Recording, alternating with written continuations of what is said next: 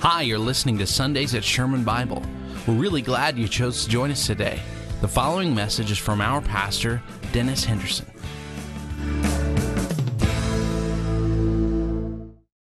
Thank you. You may be seated. If you got a Bible near you, start finding it. If you didn't bring one with you, there's one in a chair.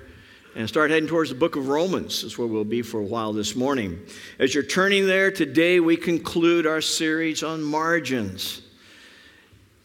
Next Sunday, two great things are going to take place in both services. One will be communion, and the second thing that will take place is baptism. It'll be our first baptisms in our new building, both services, and we got a good crew for both hours to be baptized.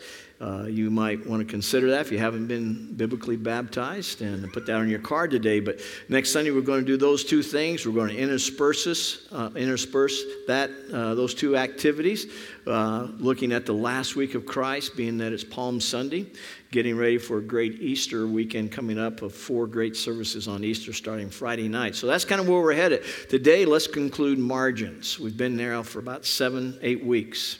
Remember the definition? It's there in your notes. It's the space between our activities and our limitations. Because we all have limits. We have limits of time. We have limits of relationships. We have limits of money. And yes, we have moral limits. God has set those. And the activity of where we're living and those limitations, that space between there is our margin. Problem is, most folks move that margin right up to the limit of our time and our relationships, our morality, and many times we pass it in our money, don't we? We go over the limits. The result is, all of us know, there's stress, there's tension. There's the fact that when we get to those points of going over the limits, our lives are miserable. And it's really all focused on us because we get self-absorbed. My time, my money, what am I going to do? And the next thing you know, it's all about you, and we've missed what God wanted us to have in our lives, and that is what John 10:10 says, a life that's fulfilled in Christ. And we do that by loving God with all of our heart, with all of our soul, with all of our mind. And we'll never have that ability to really love God, find the life He wants us to have, as long as we're at the limit and going over the limit. So we need margins in our life. We've talked about that for a number of weeks. So I thought the best way to conclude was try to answer a question. Why do we push the limits so much? All right? Take away activity. Take away the environment that kind of pushes us towards that. But what's way beyond just our environment and our society and our culture that pushes that? I think there's something greater. And until we deal with what's the greater issue in our lives, we'll never be able to live below the limits and live in the margin God wants us to, so we can love Him with all of our heart, with all of our soul, with all of our mind. And so today we're going to try to discover that, okay? So this is what we got to do. Today's a heavy day. Some heavy lifting today, all right? I'm going to lose some of you unless your neighbor keeps punching you. So neighbor, look at your friend next to you and say, I'm watching you, all right? Go ahead, say it right now. I'm watching you. All right? The next thing you say to your neighbor is pay attention. So say that right now, and you all agree together, we're going to work on this one because this is going to get a little heavy here in the next few moments. All right? So let's go back, and let's start at the beginning and see how we got where we are today in the human race. All right? In the beginning, all the way back to Genesis, the first 3 chapters, we call it before the fall, when God created Adam and Eve, put them in a perfect environment, and in that environment, He was the center of everything in their lives. He walked with them daily, talked with them daily. They had this great relationship with God. It was a perfect world, perfect husband and wife, perfect family, no mother-in-law. My wife said the other day, I heard her teaching in Cuba, she was talking about that environment. She says they had a perfect husband, Adam. It was the last one we've ever had, all right? And I walked in about that time in her teaching. So here's the deal. That was the environment. That was the world. But here was what took place. Because everything was centered around God, Adam and Eve had 2 things going for them. And that is, first of all, they had great security. Because that security was in God and that relationship. Security being the fact that they felt this assurance, this safety, this sense that in them they were of value to God because they walked with Him. Second thing that they had in this relationship with God was significance. The sense of having a real purpose in life, meaning. The sense that life had a sense of direction, and it was satisfied because God gave me that significance by giving Adam things to do. He said, Adam, why don't you just name all the animals? All right. Well, in fact, Adam, everything's under your authority right now on earth. You can rule the animals. You can take care of the agriculture. You can go out and pick the fruit. It's all under your control right now on this human planet. And so he found great significance. Okay, where was that built? In the relationship with God. Great security, great significance. The fall took place. God had put one restriction. Don't take of a certain tree. Eve heard a lie. She believed the lie rather than the truth. She sinned. They took of the fruit. And now mankind fell. What we have to realize is what a catastrophe that was when that took place. It had catastrophic impact on all the human race ever since then. Because since that day when sin entered in, it's been in our DNA from day one. Okay? It's been handed down to us. Now, not conclusive, but let me give you 4 things that took place during the fall as a result of the fall. Number 1, we all know that our relationship with God was separated. It was marred. It was broken. Adam, who used to walk with God, now hides from God. And from that day on, every man and woman, every boy and girl who's born is separated from God from birth.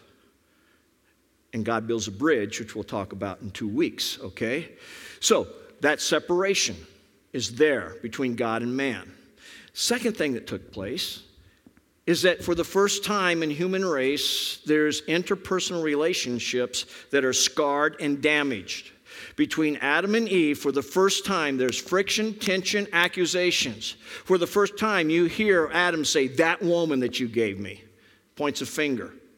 All right? So that goes on. And my proposal, and you know the truth is, from that day on, every interpersonal relationship between men and women, sons and daughters, parents and child, has always been a strain. Do you agree? How many just have a perfect marriage, never had a problem, never had communication trouble? James, Sandra told you to say that. Okay, now, here it is. We all have to work on marriage. We all have to work on every human relationship, whether it's our kids, our friends. It just doesn't come natural because there's a tension there that's in this DNA that's been scarred. Third thing that took place at the fall is that man and nature were severed. They also were separated. Adam used to go out every morning, pick the fruit with no trouble. He'd whistle at a lion, and the lion come over and lay down, and no trouble at all. But Adam goes out after the fall, the very first morning. He picks the first fruit that he normally picks, and all of a sudden his hand's bloody. He looks, and there's a thorn, and there's a thistle in it. He's never had that experience because God had said, because of the fall, there'll be thorns and thistles, and now you'll work by the sweat of your brow. So the first time in his life, he comes home. He looks at Eve, drenched with sweat, and says, "I don't know if I can make it." Every man comes home every day, back here in his mind, wondering, I wonder if I can make it. I wonder if I can really get it done. Why? Because nature and man has been separated. For the first time, he looks over his shoulder and he sees the lion chasing a lamb. He's never seen that before. Nature was scarred. Now we have predators. It won't be until the day when the millennium is set up when the lion will lay down with the lamb again. Nature's scarred. Fourth thing, our own self was scarred. Self-identity. Man was separated from himself. And in every philosophy class you go to in college, the first question you have to determine is, who am I? We look at our navels all through philosophy class, trying to figure, who am I? Why am I here? Why? Because man lost his self-identity back at the fall. Those are the 4 things that took place, catastrophic to the human race. What Adam had before the fall with God he now doesn't have. Security and significance before the fall were almost like attributes. And now they're his greatest needs in his life. There is this deep void in Adam's life of significance and security because he's not secure. He's insecure. He doesn't feel significant. And that's down deep in his life, all right? Let's look at Romans and see how Paul describes some of this journey and the results of it. In Romans, if you don't have a Bible, grab one in front of you and just turn to page 799. You'll find this. Romans chapter 6, beginning in verse 19, this is what Paul says. He says, "Put this in human terms, because you are weak in your natural selves." Would we all agree with that? That in our natural self, we got some real weaknesses. He goes on. "Just as you used to offer the parts of your body," he's talking to Roman believers, the church at Rome, looking back on their previous life. He says, before salvation, he said, "You used to offer parts of your body in slavery to impurity." He says, "in ever-increasing wickedness." He says, "So now offer these parts of your bodies, offer them up in slavery to righteousness, leading to holiness, the setting apart of your life for God." He says, "And whenever you were slaves," and when you were slaves to sin, he said, "you were free from the control of righteousness." What benefit did you reap at that time from the things that you are now ashamed of? Those things result in what? Death. Things you used to do brought death. Every time you went over the limits in your life, morally, time, money, it brings death, doesn't it?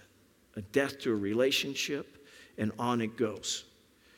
He concludes it in verse 23 where he says, "For the wages of sin," the penalty, the payment of sin is death. Not just physical death, because that took place with Adam. It just took place a little later in his life.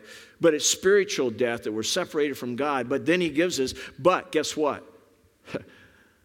But the gift of God is eternal life through Christ, through Jesus Christ our Lord. Why? Because he died for us. And so he made a provision there. Now, what Paul is writing about is before and after Christ, what's going on in our lives before Christ. Now, go on to the next chapter, and Paul picks up a similar topic. Chapter 7, verse 19, gives his own personal testimony. He says, "For what I do," "what I do is not the good I want to do." He says, "The evil I do is not what I want to do. This I keep on doing." Verse 20. "Now if I do what I do not want to do, it is no longer I," the new person in Christ, "who does it, but it is the sin living in me that does. So I find this law at work. When I want to do good, evil's right there with me. For in my inner being, I delight in God's law, but I see another law. It's kind of working alongside, parallel with that in his life. He says, in the members of my body, waging war against the law in my mind, and making me a prisoner of the law of sin at work within my members. And now he just cries out, what a wretched man I am. And then he asks a question, who's going to rescue me from this battle that's going on in my body, this body of death? And then he gives the answer. He says, thanks be to God that through Jesus Christ our Lord, there's an answer. Go over to the 8th chapter, verse 5. Continues along the same thinking. He says, those who live according to the sinful nature have their minds, keep that in your mind right now, circle that, have their minds set on what the nature desires. But those who live in accordance with the Spirit have their minds set on what the Spirit desires. The mind of the sinful man is death, but the mind controlled by the Spirit is life and peace. The sinful mind is hostile to God. It does not submit to God's law, nor can it do so. Those controlled by the sinful nature cannot please God. Go one other passage. Let's go over to 1 John. It's towards the back of your New Testament. If you want to turn there. 1 John chapter 2. I suggest you look at this one because it kind of tells us what's going around us every day. It's on page 862 if you're going to use the chair Bible. Here it is. John tells us this. 1 John 2, verse 15. He says, do not love the world or anything in the world. Now, declare what the world is. Let me clarify that. It's not the earth, the globe, the planet. He's talking about a system, an environment that's in this world, a culture. He said, if anyone loves the world, the love of the Father is not in him. For everything in the world, what's in the world? What's combating with God? The cravings of sinful man, the lust of his eyes, and the boasting of what he has and what he does not. He says, and what he does. He says, comes not from the Father, but from the world, from its system. And the world and its desire pass away, but the man who does the will of God lives forever. Now, we've read a lot of scripture, so let me compress it to the Cliff Notes, all right? Here it is. Paul started off talking about this whole thing of our sinful nature, talking about his battle, talking about our minds, as long as they're set on the worldly things, we'll never be in union with God and walk with him as we should. And then he comes over and John declares what the world is. And so the idea is that the world, this system, does fuel everything about this DNA of our sinful nature and pulls us towards that. Because the world, we believe, we think the world is trying to bring us life and security and significance, and it never will. And so this battle that goes on from within is fueled from without, and it's very easy now to think why we get to the limits. Because, why? We think if I get a little more, I'll be significant. If I can just have a little more in my schedule, I will be somebody. If I can have a few more things, I'll be secure. And on it goes. If I can press it, and if Johnny will love me, then I'll be secure. And so we pass over the moral line thinking that that's going to be secure. So my proposal is this, that what Adam had with God back in the garden that was broken and lost, deepest security and deepest significance, that was lost, has become the greatest needs in our life. If you go to college, you take basic psychology, you'll know in 1954, Abraham Maslow came out with what we call his hierarchy of needs. It's in a pyramid if you've seen it in your charts. You start down at the bottom, the physiological needs. These are the greatest needs of man, and he talks about food and just safety and shelter. Then he starts moving up. He ends up at the top of the pyramid with self-actualization. It's a great chart. I think it explains a lot. And I would agree. As you looked up that, those are basic needs. But what I want to say, beyond physical needs, in the soul and the psychic and the spirit of man, there's the greatest need of all, and that's to have security and significance. Those drive us. They drive us hard. And that helps push the limits in our life because we think. Remember what he talked about setting your mind? We put our mind upon what the world fuels. Hey, if you get this car, you get this house, you get this job, you're going to be somebody. And so that drives us to press the limits. And today I want to show you a little model. That's what all the circles are about. You ready? Here's the circles. They're coming up on your screen.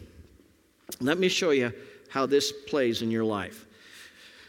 We're going to look at 3 circles, kind of like an onion peeled back, of different layers of your life and my life. Not conclusive, of course, but at least shows 3 basic levels of our life. And then we're going to look at that little dot in a little later, what's way down in the middle of our life, way down the deepest part. So let's look at the first layer of our life. I call it the emotional layer. We're all familiar with that. We're emotional beings. When you go to see your psychologist, usually the first question that he'll start with, if you're new, he'll say, well, tell me about your feelings. How do you feel? And then you reveal them. And you say, well, I feel fear. I'm angry. I feel guilt. I feel depressed. We feel these destructive emotions coming out of our lives. And they're negative. And they're causing us problems. That is one pole of our emotional being that many times we've all dealt with. On the other pole are what we might call the positive emotions we can have. Love, joy, peace. We can have the spirit of long-suffering and patience and kindness coming out of our emotional being, which are the fruit of the Spirit. So, on one end, we have negative, destructive to our lives. On the other end, we have very positive things, which are the fruit of the Spirit. Two different poles in our emotional layer that can be there. And Paul's just kind of told us where to put our minds to get those others, the positive ones. The next layer of our life is what I call, we peel back, is the volitional area of our lives, and that's a word you might not use every day. So what is volition? That's your will. And out of that will is where you make your choices and your decisions. And every day we make choices and decisions in our volition, our will. You see, that's out of that then comes what? It comes of our goals of our life, and it becomes our behavior. From our choices, we form a behavior pattern of our lives. It is my strong belief that our emotional status is because of the choices we make. Okay? Because we choose certain choices, we end up with certain emotions. If we choose the decisions to follow the Spirit, we end up with emotions of joy and peace and contentment. If we choose to follow and break the limits of where God wants us, we're going to end up with destructive feelings. All right? Now, I do realize, and I'm making this pretty simple for you that are a little more complex, there are chemical problems, clinical problems that causes us to feel like that. But we're talking about if you didn't have chemical problems, imbalance, or anything like that, just in your basic psychic, the results of your emotions come from the choices you've made. Now, how do we make those choices? From our rationale. There's this rational layer of our lives. And the rational layer of our lives are where we do all of our thinking. And from our thinking, we begin beliefs. We believe certain things. And then we start to form images of a house, a car, a certain status, a certain romance. And we rationalize that this thing that I'm thinking about, or this object, is going to make me happy, content. And so we're going to go after it. And we make a choice to go after it. Affects our behavior affects our emotions, and we end up where we are, destructive or positive, depending on whether they're spiritual decisions, biblical decisions, or whether they're decisions made formed by the culture of the world. Everybody with me? Now, on the negative side, the reason we get there and the reason we make choices that are wrong is because we base it on inaccurate information, or what we call they're based on a lie. Eve, which was catastrophic to all of us, her decision was based on a lie, wasn't it? She heard the truth, but she acted on a lie of Satan, an inaccurate belief. And that inaccurate belief, we don't know how long it stayed out there on the table. We don't know if it was weeks, months, or years that she heard from the serpent and kept saying the inaccurate things, telling her a falsehood. But sooner or later, she believed it, formed a belief pattern, formed this image in her mind. Wow, I'm going to be like God. And she did what? She acted upon it, made the choice to disobey God, and as a result, came out catastrophic to all of us. Destructive decision and sin was now born into the human race. Everybody with me? What we're really looking for is life. That's what all of us want. And that's what Jesus promised us, didn't he? John 10:10. I've come that you might have life. You might have it to the fullest. And we're trying to get it. But it got messed up back at the fall. And so we're trying to figure out, how do we get it? If we listen to the culture, it's going to give us one set of values. If we listen to the Word of God, it's going to tell us something else. And depends where you listen and where you choose is whether you're going to find life. Now, see that little dot right there? Way up there in the middle? Let's put a microscope on that dot right there. And let's go way down inside our hearts, our psychic, our soul. And let's see what we got going. Remember what we had with God? What were they? Security and what? Are we paying attention, class? Security and significance with God. We felt valued. We felt a sense of being and meaning. We had that with God, but now they are our greatest needs in every one of our lives. Everybody wakes up every day, whether they cognitively go through that, they understand, they feel down in their psyche these two needs. Security. And what's security? That from God, He loved us as we were. To be loved for who I am. Security. Significance. To be loved or to be respected for what I do. And that's why God gave Adam a job. A little marriage tip, according to Ephesians. These are the two greatest interactive things going on in marriage that we need. A wife needs security, not in her house, not in the things you buy her, not in all the junk. What she needs, her greatest security from her husband, is to be loved for who she is. The greatest need in a husband is to be respected for what he does. That's why when Paul talked about marriage in Ephesians 5, he comes down telling, he concludes in verse 33, chapter 5, verse 33, he says this, wives, he says, husbands, love your wives, and wives, respect your husband. Bottom line, key to marriage. Every marital problem usually comes down to one of those two things. A wife is not being loved as Christ loved the church. And a husband's not being respected for what he does. And when she's not being loved as she should be for who she is, she'll go look for it somewhere else. Things that false lies that she feels will make her feel secure, other relationships, and she'll go looking for it every time because she's trying to be loved for just who she is. She doesn't want to compete with anything. A wife's greatest need is, I don't want to compete with your job. I don't want to compete with your hobbies. I don't want to compete with your secretary. I just want to be loved for who I am at all stages of our life. Young, old, wrinkles, no wrinkles.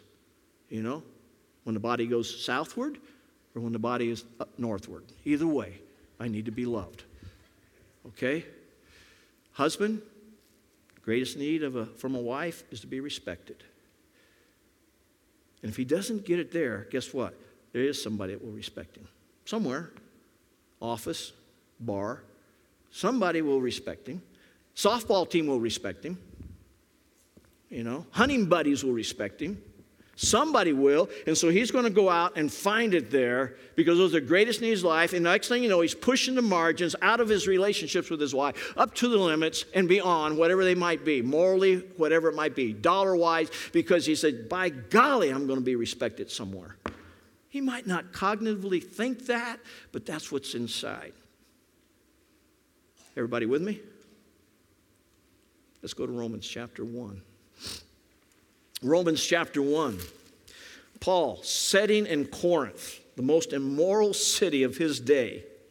Setting in Corinth, Paul writes to the church at Rome that we've been reading, but we back all the way to the first chapter and see the basis of what these other chapters are going to play out with. And notice in verse 19, this is what Paul says. He says, the wrath of God is being revealed from heaven against all godlessness and wickedness of men. And notice what men do. They suppress the truth by their wickedness. Since what may be known about God, it's plain. I mean, it is plain as the nose on your face. It's plain to them. Why? Because God has made it plain to them. How did he do that? For since the creation of the world, God's invisible qualities, his eternal power, which we don't see, but we see the results of it, don't we? His invisible nature has been clearly seen, being understood from what he has made, so that men are without excuse. Verse 21, for although they knew God, but they neither glorified him, put him in his rightful place is the idea, never honored him for who he was as God, and they never gave thanks to him, but their thinking became futile and their foolish hearts were darkened. And although they claimed to be wise, they became fools, and they exchanged the glory of the immortal God for images, whether they're things we make in pagan totem poles or idols. It doesn't make it be images intellectually that we make today, made to look like mortal men and birds and animals and reptiles. Therefore, God gave them over to their sinful desires of their hearts. You want to know what's happening in our society today? In all the immorality, notice what it says. To sexual impurity and degrading their bodies with one another. They, verse 25 is the key, exchanged the truth of God for a lie. And they worship and they serve the created things rather than the Creator, who is forever praised. Amen. Here's what took place. Back in the very beginning, Eve heard the truth. She exchanged it for a lie, verse 25. That happens, goes on in the exchange of our minds every day. The truth is there. We exchange it for a lie. We don't give God his rightful place. We don't give him thanks for what he's done, for who he is. And we put ourselves or something else upon his place. That's why I say, and I've said it for years, through graduate school, when I worked on my doctorate, I realized atheism is not an intellectual issue. It's not an issue of IQ. You know what it is? It's an issue of who's God, me or God. It's an issue of morality. Atheists are atheists because they want to set the standard. They want to be the one who says what's right and wrong. And they want to live however they want, rather than submit to a holy God who's already shown himself in creation. He's already shown himself for centuries who he is. And now we just have to decide, there is a God. And I'm going to find him in the truth. And I will submit to that. Or I will become that God. And that's what mankind has done. And they're fools, though they think they're wise. Now, with that little part, let's go back. What drives the limits? Environment? No, it just fuels it. Upbringing? Not necessarily. What drives the limits in our hearts that presses over all these is this great need that we lost back in the garden that can only be found again in Christ. And as long as we're looking out here with the fueling of the world and what we're hearing in the media, we'll never find it. We'll press the limits, but the great thing that we're needing is this great security to be loved and to be respected. And you only find that in God. That's it. Everything else will come up empty every time. I love the verses you go through. If you take a concordance and just start going through Psalms, there's some great verses about being satisfied. A couple of ones that I love is Psalms 145, verse 16, where the psalmist says, with your open hand, you satisfied the desires of every living creature. God's hand satisfies us. Psalm 17:15 says, I shall behold your face in righteousness, and when I awake, I will be satisfied. I will be satisfied with your likeness. That's where satisfying comes, is in the likeness of him. Remember that old song we used to sing? Turn your eyes upon Jesus, look full in his wonderful face, and the things of this world, all those things that are distracting, will go strangely dim in the light of his glory and grace. Ephesians chapter 2. Paul tells us of our history in verse 1, that we were dead in our trespasses and sin. We had no relationship with God. We lived among the cravings of our sinful nature in verse 3. And then he comes to verse 4. He said, but because of his great love for us, God, who is rich in mercy, made us, he said, rich in mercies, made us alive in Christ, even when we were dead in our transgressions. It is by grace that you have been saved. Our only hope to live below the limits, to live within the margin that God has planned for us, is to comprehend his great love, his great mercy, submit and enjoy his grace, and realize and until Jesus is really the one I love with all my heart, I'm always going to hit the limits because I'm trying to find my security, my significance in the things I have, the things I do, and they'll always come up empty. Only Christ can really satisfy that need. Let's just sit where we are for a moment, bow our heads, and let's just reflect on what God has said to us.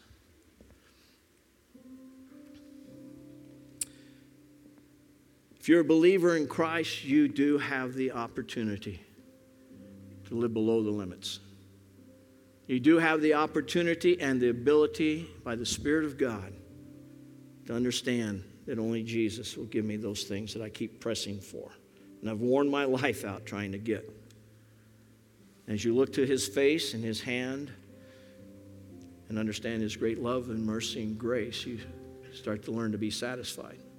In fact, you'll never be satisfied in life till you say, you know what? If it's just Jesus, that's enough. Will I have a big house, drive a big car? It doesn't make any difference. Jesus is enough. Only a born-again believer can understand and come close to understanding that. For some of you who've never started a relationship with Christ, been out on your own, there's a deadness in your life you don't understand. There's a seeking you're still going after until you submit to a holy God and understand that Christ died for you and his blood washes your sin away, and trust what he did for you on a cross. Until that takes place, you're going to run just an empty race. And at the end, if it's without Christ in your life, you'll spend eternity away from God in hell, eternal damnation. So this morning, as we reflect and as I pray, if you've never come to that point, to invite Jesus Christ in your life because you're trusting what he did on a cross, I'm going to invite you to do that this morning. I'm just going to ask you right there to say, Lord Jesus, I understand you love me. You died for me. No way can I be forgiven outside of what you've done. Come into my life. If you'll do that, that will be the first step to living below the limit that causes you stress and living in the margin of God's love. And for you who are believers, would you confess to him today? I've tried everything as a believer trying to find satisfaction, but God, I realize it's Jesus only and his blood. May I learn to be satisfied in him. Father, today we ask you that you will do what I can't do, and that is take truth, put it in our hearts, germinate it, and help us to understand that it's only in you are we satisfied. May you this day help us understand that only Christ will give us security, only Christ will give us significance, only Christ will satisfy. In his name I pray.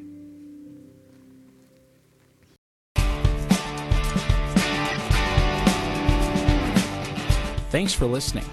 For more information, feel free to visit our website at shermanbible.com or call anytime during our office hours, Monday through Friday, 9 to 5 p.m. at 903-893-7795.